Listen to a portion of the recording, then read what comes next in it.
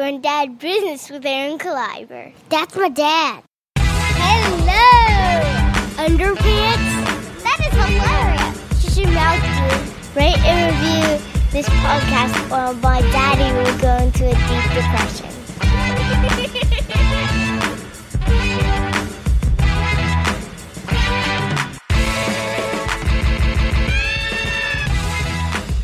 Going down business with Aaron Caliber. Yeah. Boom. Welcome to Grown Dad Business. We are in the squeaky chair office. You hear this? Squeaky chairs. It's a haunted house. We're in a haunted house. This is real. This is like real squeaky. Yeah. This is like borderline, like, let's stop and fix this. But I don't even care about nothing. Welcome to Grown Dad Business.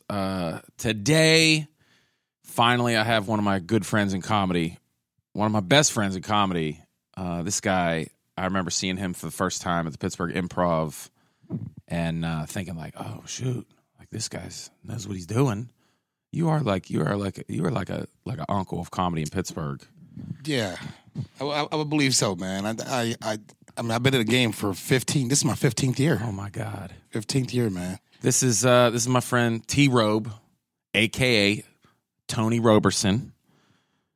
AKA T-ROBE. Yeah, all black people got nicknames. It's so funny. That's crazy. It's so funny that that's how you know how long you've been in the game. Yeah. Because now, like, black comics don't have nicknames much anymore. No, they just give it their real name. Yeah. Their straight up real name. It's like Hannibal Buress. Right. You know, like if Hannibal started like 20 years ago, he'd be H-Bus. Right, exactly. Or something like that. But I'm going to tell you, there's a funny story goes with why my name's T-ROBE. Okay. Here's the deal. When I first started doing comedy, you know how long it takes you to get your first road gig. Sure. You know what I mean? Now, you've excelled extremely fast in the time that you've been. What's it, about 8 years for you now? 9 years? Almost about 7. Oh, 7 years. And you've excelled extremely fast. I've been on the road for 5. I went on the road after a year and a half. Okay, so I went on the road. My first road gig was 2 years in, and it was in Miami. It's the old Miami Improv, which was in Coconut Grove. Yeah. It was upstairs. They put us in the Mayfair hotels where I stayed. Mayfair, I love the Mayfair. It was so unbelievable. I stay there. Yeah, I love it's it. A beautiful hotel. I love the Mayfair. Yeah, they got those bricks inside, all those trees and whatnot. That's it's the unbelievable. hotel where my wife got mad at me because I was there the first time and I took pictures of the room. Dude, I had a jacuzzi on a glass on a glass balcony looking at the ocean. Yes. Now wait, what do you hear this story? And I took pictures and I'm sending my wife. She goes, "Don't you send me no pictures." No more pictures. I said, "I'm here by myself." Right, exactly. I ain't doing nothing here. It's like a big vacation though. And people understand that's perks of the job. You know what I mean? Like you're traveling. But it is, but it isn't. Yeah, exactly. Like, I'm by myself. Exactly. I'm sitting here watching History Channel on Netflix. Exactly. Like, what do you do as a road comic? You know what I mean? Just sitting there. I'm married with kids. Man, I go to this Miami. Now, mind you, they hired me to be a feature. Yeah. Now they had their local guy who was the MC. Right. I was making $125 a show. Sure. Tony Roberts was the headliner. But now this is my first road gig, and as a comic, any comic knows this. As soon as you get your first booking on the road, they pay for my flight, they pay for my hotel. Mm-hmm. I'm excited because I feel like it's amazing. I'm making progress in my career. You know, you really did start a long time ago. They don't pay for flights no more. Yeah, exactly. Man, I literally get to the hotel. Let me tell you what I said to him. I walked into the hotel. I said, "Hi, I'm Tony Roberson. I'm a comedian. I'm here to perform at the Miami Improv." The lady looked at me and says, "We've been waiting for you. We have your room already taken care of, the whole bit." I already know where this is going. This is the so whole funny. bit. Go ahead. I give them my luggage, everything. I literally walk in Mayfair. It's a beautiful hotel. Yeah. Get on the elevator. I go upstairs. It's a suite. Yeah, I walk into the suite. You're like, comedy is the best. I'm like, this is what my life is supposed to be like. I call my mom, the whole bit. Like it was. I had a bidet. I've never seen a bidet in real life, and this time is my first time seeing a bidet. You're filling up a cup. I'm excited, man. So amazing. So I'm like, okay, we got the show tonight. So I relaxed. I took a nap the whole bit. Went out, got something to eat. Come back. Remember going to the comedy club, and I got to the comedy club super early. Right. The show was like at 8. I got there like 6:45. Of course. See, I'm very excited. I walk up. I'm like, "Hey, I'm Tony Roberson. I'm a comedian." "Oh, we've been waiting for you." Same thing again. Sends me back. There was 2 green rooms. One for the headliner, one for the opener. Yeah. And, they had separate green rooms. She goes, yeah, just go back. First door on the left is yours. I walk in, sandwich ring, shrimp ring. There was like some type of vodka, tequila, just all laid out for me, I walk in, I'm sitting down, I'm like, I can't believe this is how they're treating me. This is crazy. This is what road comedy is about. I cannot imagine. I'm excited. Well, show's about to start, and it's about 10 minutes to 8, and then Tony Roberts walks in the door. And he's like, man, I hate this place. I hate this comedy club. They got twin beds. They got twin beds where I'm staying at. The whole bit. Like, he's really, really, really upset about it. And he walks in and he looked out. I introduced myself. I was like, hey, man, I'm Tony Roberson. And then we're sitting there and he's talking about how bad his hotel was. He got to the comedy club and goes, listen, I'm Tony Roberts. They were like, yeah, you're already here. He's like, how am I here when I'm right here in front of you? Long story short, case of mistaken identity, Tony Roberts, Tony Roberson, and literally, like, I had his room, his suite. I already ate the shrimp. I already had some of the sandwich ring. And then I was like, I gotta realize what happened. Were you sick? I didn't even say anything right away because I knew what happened, but I didn't know if he was gonna get mad. Yeah. And then so we figured it out, and he started laughing about it. I told him, I said, you're not getting your suite because I used the toilet already, so you can forget that. So that's why from then on. Now I played football, University of Pittsburgh, and then it was a name from high school to college. T-ROBE is what my teammates called. Sure. And that's when I decided to go with T-ROBE.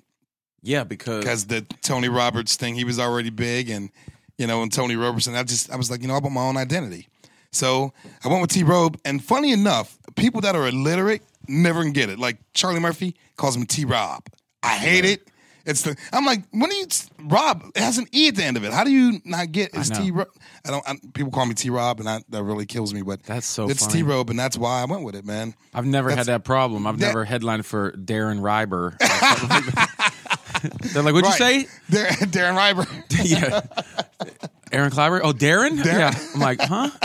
That's hilarious. Dude, it's a true story, for man. your first road weekend for that to happen. Yeah.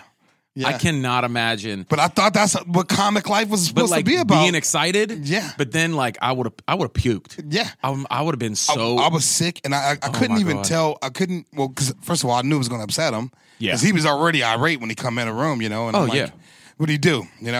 I enjoyed all the benefits of being him without being. Mind you, I'm making $125 a show, being a real like a feature. Wow. I didn't. So from then on, T-ROBE it was, and that's where my that's a career hilarious took me, comedy man. story. Yeah, I need to tell that on stage. I've never heard that story. Yeah, man, that's it. That's maybe because I know you. I never was like, hey, how'd you get your name? Yeah, how'd you get started? Yeah, because we've known each other forever. Yeah. So it's like, yeah. Well, I definitely want to have you on because you're a dad. And I know you and I are. We're both from Pittsburgh. We both, we're some of the only comics that have headline weekends here and at the Improv. Yeah. And I know watching you, and I know we watch each other, and I always see your stuff, and I'm like, oh my God, it's so funny. Oh man, like when you say stuff about your kids, I'm like, I wish I would have thought of that. Man, I'm gonna tell you something. There's nothing better than when I'm around my house with my wife. My wife's a big fan of yours. So when we're around the house, like we always recite something you said. Like we always talk about, Bobby Brown and that like old joke. That old joke. You bring up that old that cha-cha slide joke about the weddings. Oh yes. Eating lady locks. Eating lady locks covered in powdered sugar. I look like Bobby Brown from 1989 or yesterday. I don't know his life. We always say that, man, around my house. That's just like the typical household joke in my home. Silly. That and then the Brett Favre, the drill. Why you gotta bring up jokes from 5 years ago? Dude, man, it's hilarious, man. It's one of those things that is like a running joke in our house. That and throwing a box of knives down the alleyway in Homestead. Oh, yeah. That's a haunted house. The haunted house. We always talk about it at my house, man. So, well, I tell my wife she's strained up all the time. She gives me looks. I'm like, you're strained up today. Strained up. She's like, that's funny. Too funny, man. That's how you know, man. I love, you have a unique perspective being a dad because you have jokes about how you have a son in college now. Yeah, this kid's 19. He's like a little grown man. And then you have a 3-year-old little girl. A 3-year-old little girl. She just turned 3 last Monday. And I love how you talk about that because it's just like, You think you have a grown man, and then you have another baby. Yeah, man, I'm gonna tell you, I tell people this all the time, man. Child support was ridiculous. I had to pay one off to have another one. That's all it was. That's the truth. Such a simple joke. Yeah, it's so funny. And it crushes, man. I love it, but it's the so truth. Funny. And you know what? The funniest thing is, it was such a hard time with his mother because I was young. I was 21 when I had him. Sure. And the funny thing about that is, she kind of like tainted me. Sure. I was like, I'm never having another kid, never have. And then I met my beautiful wife, man. My wife,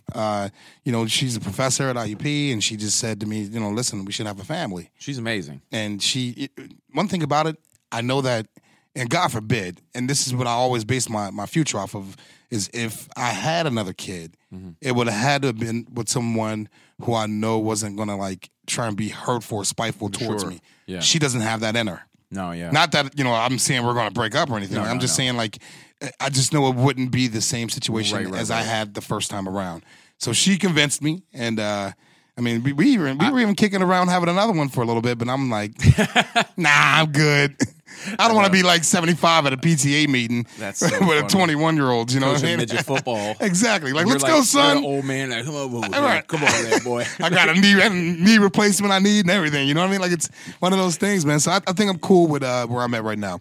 3-year-old and you have another kid. You're gonna be coaching football. You'll be the old black man no one understands. Yeah, right? Exactly. Mad. But you know what? Though? I'm happy that I had a girl. Screaming. I'm happy I had a little girl because little boys. I've known you through this whole time. Yeah. And I know, and I think I remember telling you, it's going to turn you to mush. Yeah, and it has. It settled me down. Yeah. And plus, little girls, man, that's what you want to have as a father. You want to have a little girl at some point because, little girls are going to be the ones that take care of you when you get old. They'll be the one fighting with their husband, trying to get you to live with them. Yeah, right. You know what I mean? Like, yours, my son, he's going to be like smoking weed and drinking and like, Dad, I'm sorry, you got to get dropped off at this home, man. You can't live with me and my wife.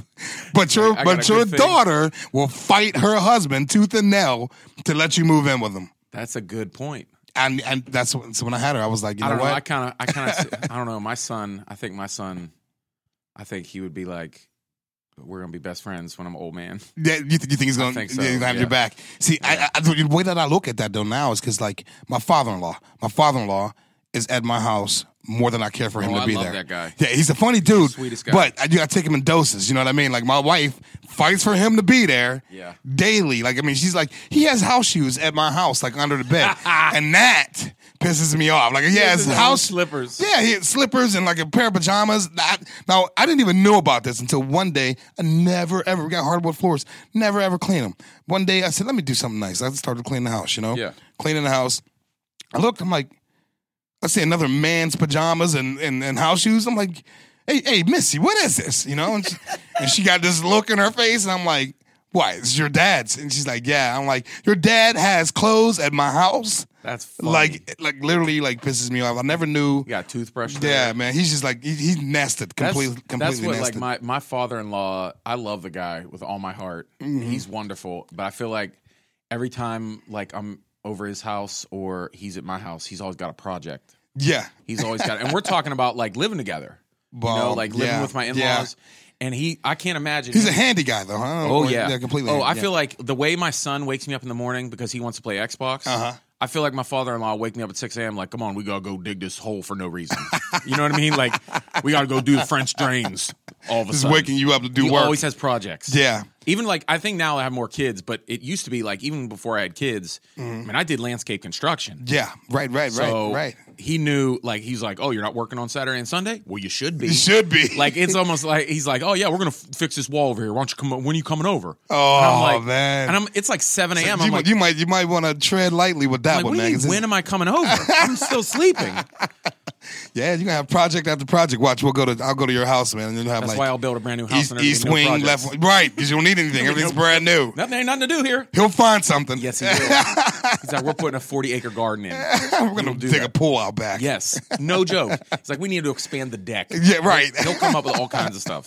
That's hilarious, man. It's the best. Well, that's cool. That's cool for you, man. I seen your kitchen project going good too, man. Oh my God. Yeah, if you guys don't follow this man on Facebook, he's posted daily. This is grown man business. Yeah, dude. really, man. Putting in the floors. I see you got the spacers and everything in the tile. It's so funny because I started doing that, and you were like, so you want to do a kitchen? Right. I'm like, no. This is a labor of love. Right. But I tell you what, I know you've done stuff at your house. Oh yeah, man. When you do something, like every time I walk in that kitchen now, I look at it and I'm like, I did everything. My hand touched everything in this room. Right. Like I put But that's something to be proud of too, It's though, man. crazy. And to look at it and be like, you know what, I did that. I rearranged that. I did that. And like my brother helps me out. You know, he's amazing. Yeah. You know, because he's younger than me, so I'm he's beasting out stuff. Ripping things out with me. But when we cut out the floor, I mean, like see the basement. Right. We cut out the floor, put an all-new floor in. I laid every piece of tile down, Right. mortar, all this. I got done with that, and I felt like I just want to leave and go get in a bar fight. Yeah. Like, I just felt like a man. Felt beastly. I felt like I want to beat someone's ass. Hey, look, man, Like that's I walk huge. around like, hey, how you doing? What's see what up? I do to my floor? Go look at my floor and then talk to me. That's grown man business. I know. That's grown man business right there, man. Like, I tell you, man, there's nothing to be more proud of than something that you, like a home project that you put your mind to. It's crazy. And you made it happen yourself. Yes. You know what I mean? Like, you didn't hire someone to come in. I get mad when people don't appreciate stuff like that. Oh. Like, well, I'll those are people normally with no responsibility. Boom. No I responsibility. always say too. Yeah, you can't appreciate that. Like my brother be over helping, right? And he'll walk in, get something on the tile floor, and then we're working still. Right. But the tile floor is done. Right. It's all sealed. Exactly. But he'll track something in. I'm like, whoa, why don't you wipe your shoes? That's why I put that huge mat there, And he's like, oh, we're going to get this place dirty. I'm like, see, you don't get it. I paid money for every single one of these tiles. Right. I laid every single one down with my bare hands. Right. And when you pay for something, when you pay for a home, you see those young people listen, we're like old men, but I don't care. It's funny because you're like, you don't understand. Like when, people are like, no, I just got this flat screen TV. My mom got it for me Black Friday or whatever. I'm like, I paid cash for mine. Right. I paid cash. Not financed. Exactly. Like when you do stuff like that, you feel like a grown up. Man, look, listen, I'll tell And you, you I remember appreciate it's a things. long time ago, man. I couldn't remember. I can remember saying to myself, I see how my dad and my mom was. Yeah. And I could never see me being them in the future. Now that I look at it, I am them. It's hilarious. You know what I mean? Like that's part of being an adult and growing up, man, and making those decisions. I remember my mom hitting me hard about working hard and appreciating everything. Yeah. And then, I did work hard. I mean, I was cutting grass and shoveling snow at 10 years old. Yeah. Making money. Making it always. happen. Because my mom never gave me money. Well, your background is you've done a lot of different things from A lot. landscaping to Everything. I was a youth pastor, everything. Yeah, how about that? You were a youth pastor. I loved working with teenagers. Yeah. I grew up in a rough neighborhood, and I was one of those kids, with baggy dickies on, Right. and acting a fool, Right. And I met people in church. Yeah. I don't ever get to talk about this. Like, you're interviewing me because we're friends. Yeah, well, that's something that I don't even think anyone would know unless they were your friend. You know what I mean? Yeah. For the first 3 years, I didn't know that, and you mentioned it one day, and I was like, "Wait, what?" Well, what happened was, I was still into filmmaking and stuff like that, and for people that don't know this, Right. but I started hanging out with guys making videos. Yeah. And they went to youth group. And church. and then that's how it. And I started evolved. going hanging out with them. I met them through making videos and stuff and drama. I started doing theater. I had a drama teacher that encouraged me to start he's like, why don't you take that energy and be an actor on stage? And so I started putting that energy towards acting and video. And then on the other side of things, I started meeting new friends who were, weren't getting in trouble. Right. Weren't hopping fences. Right, You know what I mean? right. And so I was like that. That's when I got saved. Right. That's what happened. Right. That's what happened. And so when I went to college for film and acting at Point Park, I was just like, this is boring. So I was like, you know what? I'm going to go do something. I want to help teenagers. Just like And that's how it evolved. Yeah. How did you get in comedy? Though? What happened? It's always, but that's the thing that's always been there. He's always been a silly It's guy. always, yeah. I was class clown. class I was clown. always making videos in high school. Yeah. And see, this is good. It's good to have somebody I know on. Yeah. So then I can talk about me sometimes. Right. Well, it's interesting stuff, though. It's I've always informational, done that. Always. Yeah. I've always made videos. My friend Chris Prex and I, who does Pittsburgh Dad, and Kurt Wooten, who's Pittsburgh Dad, we made a movie together back in like 2002. Oh, wow. That's how long I've known those guys. Right. So, we've been friends that long, and it's just never stopped. So even when I was in school for, ministry and counseling, I was still making movies. I was still making videos. I was still doing improv. I was doing sketch comedy, and then and I was doing that with kids camps too. Oh, wow. So I was doing basically every weekend, all fall and all summer, I was doing Saturday Night Live for 300-400 kids. Wow. That's what I was doing. That's huge, though. So that was I tell people all the time, that was my training. Right. I worked for the Pittsburgh Youth Network, and we did camps, and my job was to make kids laugh so that people could mentor them and, preach the gospel to them and things like that. So you were like pretty much groomed for stand-up. Yeah. I mean, see, that's the thing when people, that's what I always tell people. They're like, you've been only doing this like 6 years? And I'm like, but I have been in for 7, not just the camp thing. I was in front of 300-400 kids every week for 7 years. See, yeah, you're 6, 7, 8, about 14 weeks a year. Right. I was in front of 300-400 kids. And I'm not talking about I'm talking about like urban kids, like kid at-risk youth. Right. So my job, I had friends at that point that were like, we were a team, 4 of us, 5 of us, a program team. We would write skits. Yeah. And make these kids laugh. And I'm telling you what, I remember, I might have said this to you early on, or I know I've said this a lot. If you can make 300-400 kids from the hood laugh, oh yeah, adults, you ain't nothing. Yeah. You're nothing. Yeah. So by the time I got on the stage with stand up, and then I did classes at Second City, and then I started doing a sketch. I did sketch and improv group a couple years before I started stand up, like in Pittsburgh. Yeah. So I was doing all that. I made a couple independent films. So when I started stand up, it was just like I'm not afraid of 100 adults. Right. You like I said, you excelled extremely fast, man. So you were already poised. It was the thing, and when you start comedy, it's about confidence. Yeah. It's about like your experience on stage, finding your voice. Dude, exactly. At that point, when I started stand up, I could go on stage in front of 400 teenagers and know what I'm doing right away. It'd just be like, be silly. Like I was like the silly big brother all the time. That's huge, man. That's huge. So that's why it wasn't a hard transition. That's good. That's like a big part of your success and the reason why you've excelled so fast. Like again, you were already poised for that. Yeah. So when people say how long you doing comedy, I'm like, well, that's a loaded question. Yeah. I've been doing stand up 6, but before that, I did it for 12. So you got about 18 total. It was about everything besides stand up. Right. I did acting, sketch, improv, all that stuff. Well, that's cool, man. That's cool. To answer your question. There you go, Aaron. That's Aaron Kleiber, guys. T-ROBE business. Yeah, man. That's pretty cool, man. How did you get started? Funny story. There was Bill Bellamy back in the day was a guy that I always wanted to go and see. Yeah. And I was living in Philadelphia. I was a flight attendant. And this I know this whole story. Yeah, this is interesting. Like you've lived and done comedy in a couple cities. Yeah, a couple cities. Yeah, L.A. and Philly. So I was a flight attendant for U.S. Airways. Bill Bellamy was coming to a place called. You were the good looking black. There's the black flight attendant.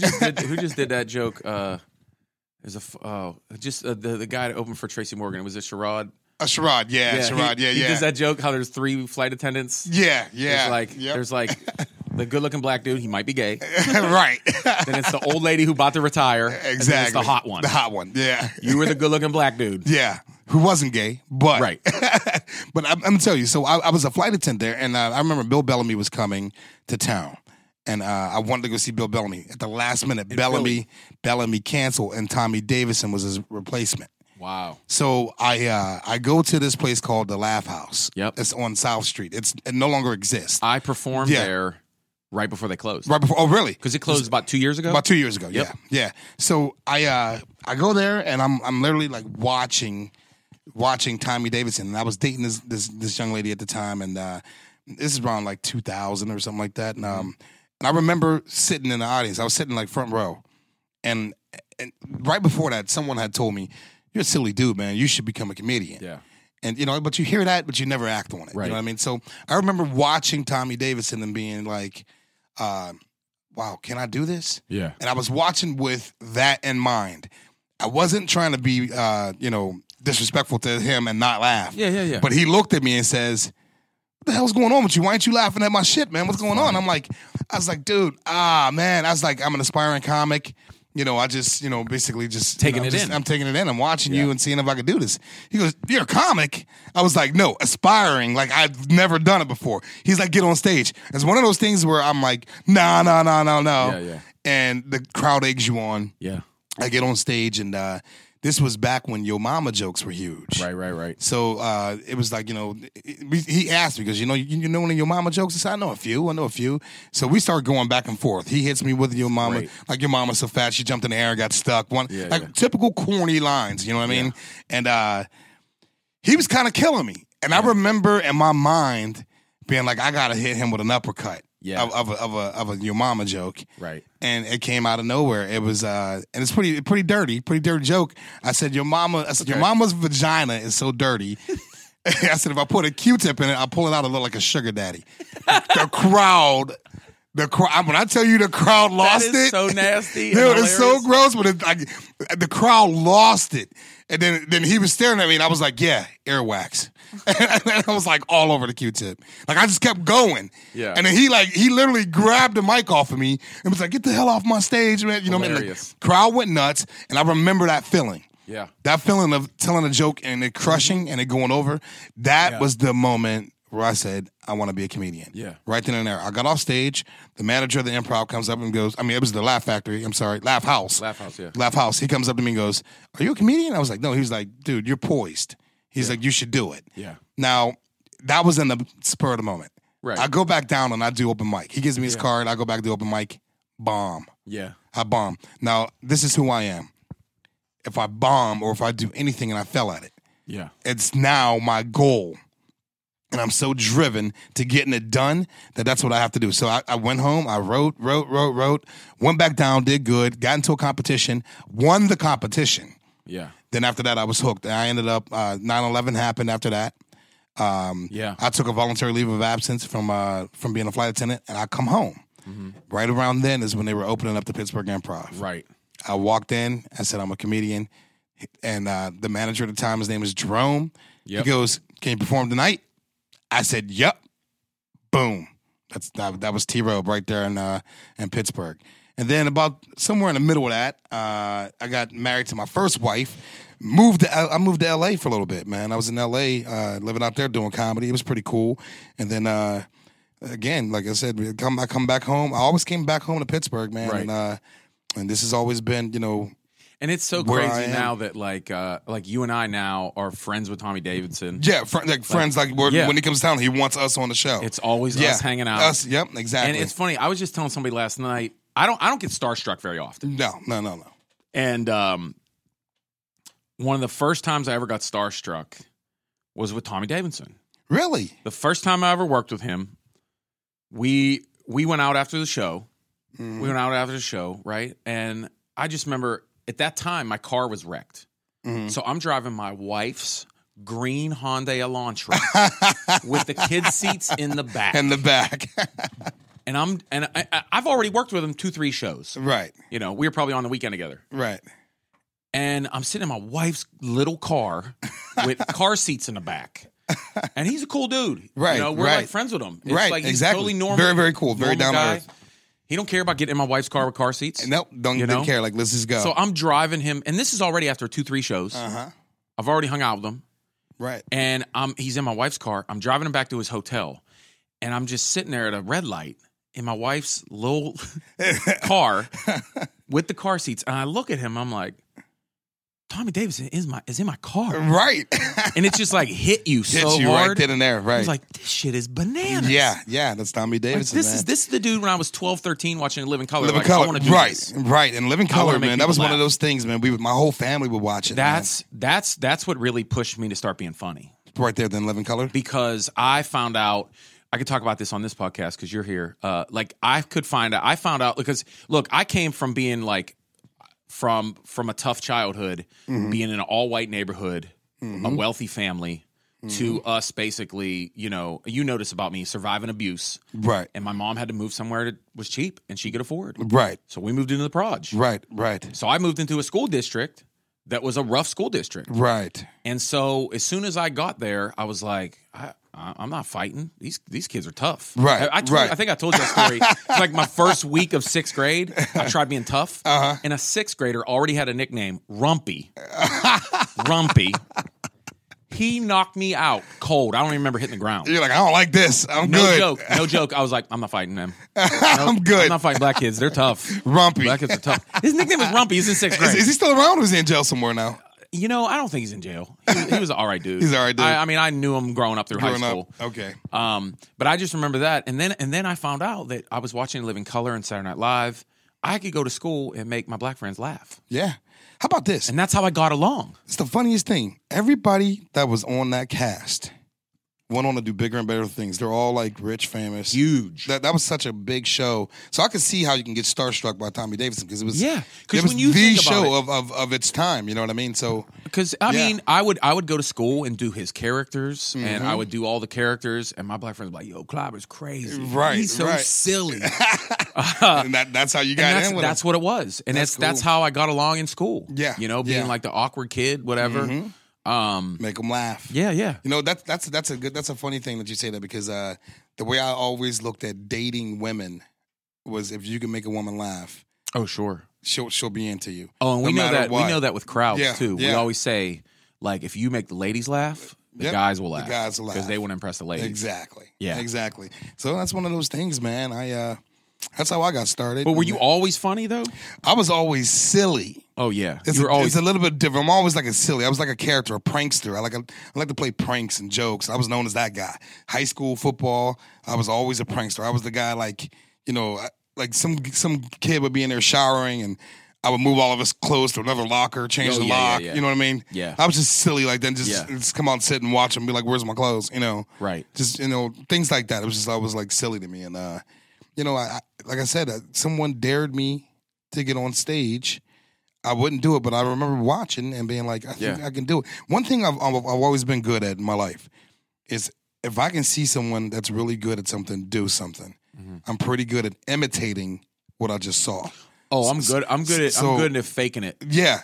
Fake it till you make it, man, and then till you find your own way. You know. Oh, when you're like, hopefully none of my customers listen to me now, but like when I was trying to make money when I first started comedy, I mean, I people from church, whatever, they were like, could you waterproof and paint my basement? I'll pay you. I was like, yeah. And they're like, oh, you know how to do that? I'm like, yeah. I'll go look it up. Google it, figure it out. YouTube it. I can do it. And I would do whatever to make it happen. Yeah. I mean, you know what? Everyone, you have to have that. That's a creative mindset. There's people who would be afraid or fearful of that. Can you do this? And they'd be like, oh no, they can't do it because they're afraid to even step out on the limb and give it a shot. I'll figure it out. I'll make it happen. Yes, I'll make it happen, man. Whether no matter what it is, I got to pay somebody else a part of what I'm getting paid. Yep.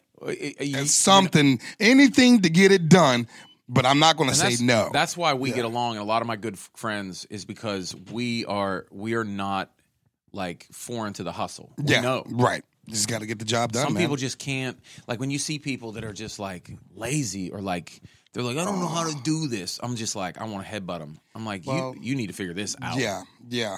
It makes me crazy. Well, I mean, they get people because they feel like they're entitled or somebody should help them or. You know, like I said, this is about grown dad business, man. You got to be responsible, grown man. You know what I mean? You know, man, what are you going to do? Say you can't do something and you got Luke looking at you like, Dad, man, my dad's a loser. Nope. You know what I mean? My kids will always know, like, Daddy just did it. Daddy would got it done. Do what no he questions needs to asked. Do. Yeah. That's how it got to happen, man. It's funny, like, I always ask people, too, like, if you were, like, silly growing up, was your family silly? Like, I have an uncle. You have siblings? I have two sisters, two younger sisters. You have two sisters. I got one that lives in Atlanta and one that lives here in Pittsburgh. Right. They're both younger. Trina is 4 years younger than me, and Morgan is 12 years younger than me. Go figure, right? But that was me and Trina have the same father who was killed when I was 6, and then Morgan is to my stepdad. You know what I mean? So, I forget where I was going with this. We were talking about siblings. My uncle. You said somebody funny in my family. Yeah, I have an uncle. He got killed. But you want to talk about the funniest dude you could ever meet. Like, think about the typical black uncle at a family reunion, at a black family reunion. He was John Witherspoon. I mean, he was exactly. He said everything that you thought, even if it hurt your feelings. Like I have a couple cousins who are a little bit fatter, a little bit overweight. Yeah. I mean, he'd be quick. Oh man, they'd be in line first, to get food, and he'd be like, "Damn, can anybody else eat?" One of those things, I ain't gonna be no food left after she goes, things like that. I mean, and he was just like saying the funniest things, and ironically, here's the funny thing. He was a big Budweiser drinker. I'm talking like how I drink Hennessy. Yeah. Huge Budweiser, to the point where he had like the leather jacket that said Budweiser, like Anheuser-Busch shirts. Yeah. I mean, and he got killed. He got killed unexpectedly through gun violence, and because he was a bouncer at a club. Ugh. And some kid went to go shoot another kid, and he stepped in the way and boom, killed him. That's the worst. Long story short, he never seen me perform stand up. Right. And at that time, I had been in the game about maybe 8 years. He never seen me. And he was like, "Hey, T, I'm going to come see you perform." Yeah. It was like next week I had a show at the Improv or something like that. And he got killed. Ugh. So this is the funniest thing, man. He like I said, big Budweiser drinker. I remember saying to myself, I got to perform at his funeral. Mm-hmm. Now, let me tell you, black funerals are, they do the most. I mean, people are crying, falling on the ground, like losing their mind. You know what I mean? Yeah. So I remember saying to myself, I got to do this for my uncle. I want to perform some type of comedy at his funeral. You know what I did? I was racking my head, and anyone that knows me, like, my jokes now have evolved to my family, but before, I was just a really, really raunchy comic, man. Like I was pretty dirty, you know what I mean? So trying to tell jokes at a funeral I didn't even know what I was going to say. The night before the funeral, it came to me, and I wrote a letter to the family from Budweiser, stating like it was like this big. We regret that, not we regret, but we give you our sympathy that, your uncle has passed away. His loss is affecting your family, but him going away is affecting Budweiser. We have to lay off this many employees because he's no longer here to be a drink. Like I made this big, long, drawn out letter. And I remember when I got up there to tell it. I mean, this is after they closed the casket and it clicks, and his daughter's losing his mind. Yeah. And they were like, "Yeah, we're gonna have some words from a few people in the family." First up is his nephew, Tony Roberson. I come up and I'm like, I said to my family, "Hey man, I love you guys. I said, but I got something for you." And I didn't even tell anyone I was doing this. I reached in my pocket, pulled out the letter, and they actually thought it was a letter from Anheuser-Busch about the loss of my uncle and them having to lay off employees because he was gone, and who was going to be able to drink all this beer now, Yeah. I took that church from tears to straight laughter, and that was like another moment that validated I can do this comedy thing. Yeah. But no, it was it's this an amazing big, long thing. letter. Yeah. It's an amazing thing to use that to bring some sort of healing to your family. Exactly, man. I took everyone in the there. way he would have. Yep, and people were like screaming, and then next thing you know, they were like dying laughing. Yeah. I turned around, and the pastor was cracking up laughing because I'm talking about my uncle drinking beer. I'm like, we all know he drank beer. Yeah. Everyone knows that.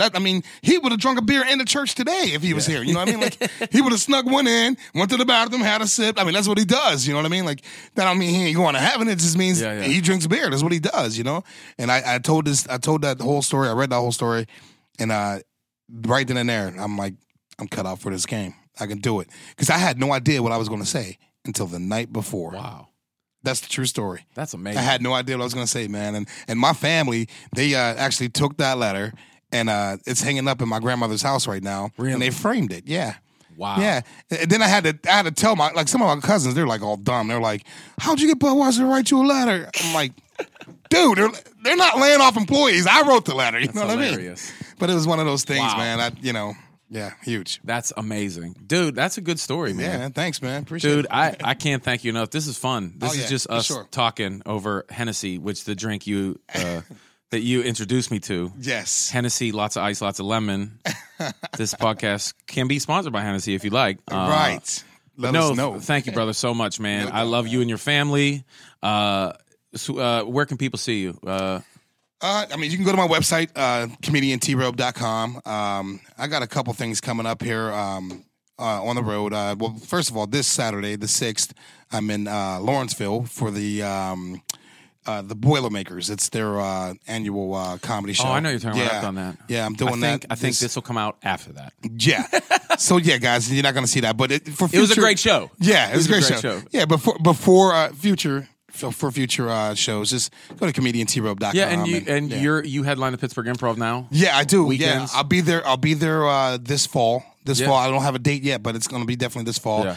I also run the open mics down in the Pittsburgh Which Improv are now. bananas. Yeah, they're great, man. They're so they're fun great. because I love coming down, and there's always a great crowd. I love Yeah. working out material, having fun, hanging out with you. in front of a real crowd. And and it's fun because you see comics that are getting up, that are young, that are good. That are good, yeah. And then you see the people just don't got it. Yeah. But who knows? They've been doing it for like 5 years, Yeah. and open mic is like their night. Yeah. And then there's first timers. It's amazing. It's like a circus. It's amazing. Exactly, man. Well, thank you, brother. Hey, man, no problem at all. Thanks, Sam. All right. I appreciate it. I always tell people, be kind, be funny. That's it. That's my comedy advice. That's good. Thank you, sir. Yep.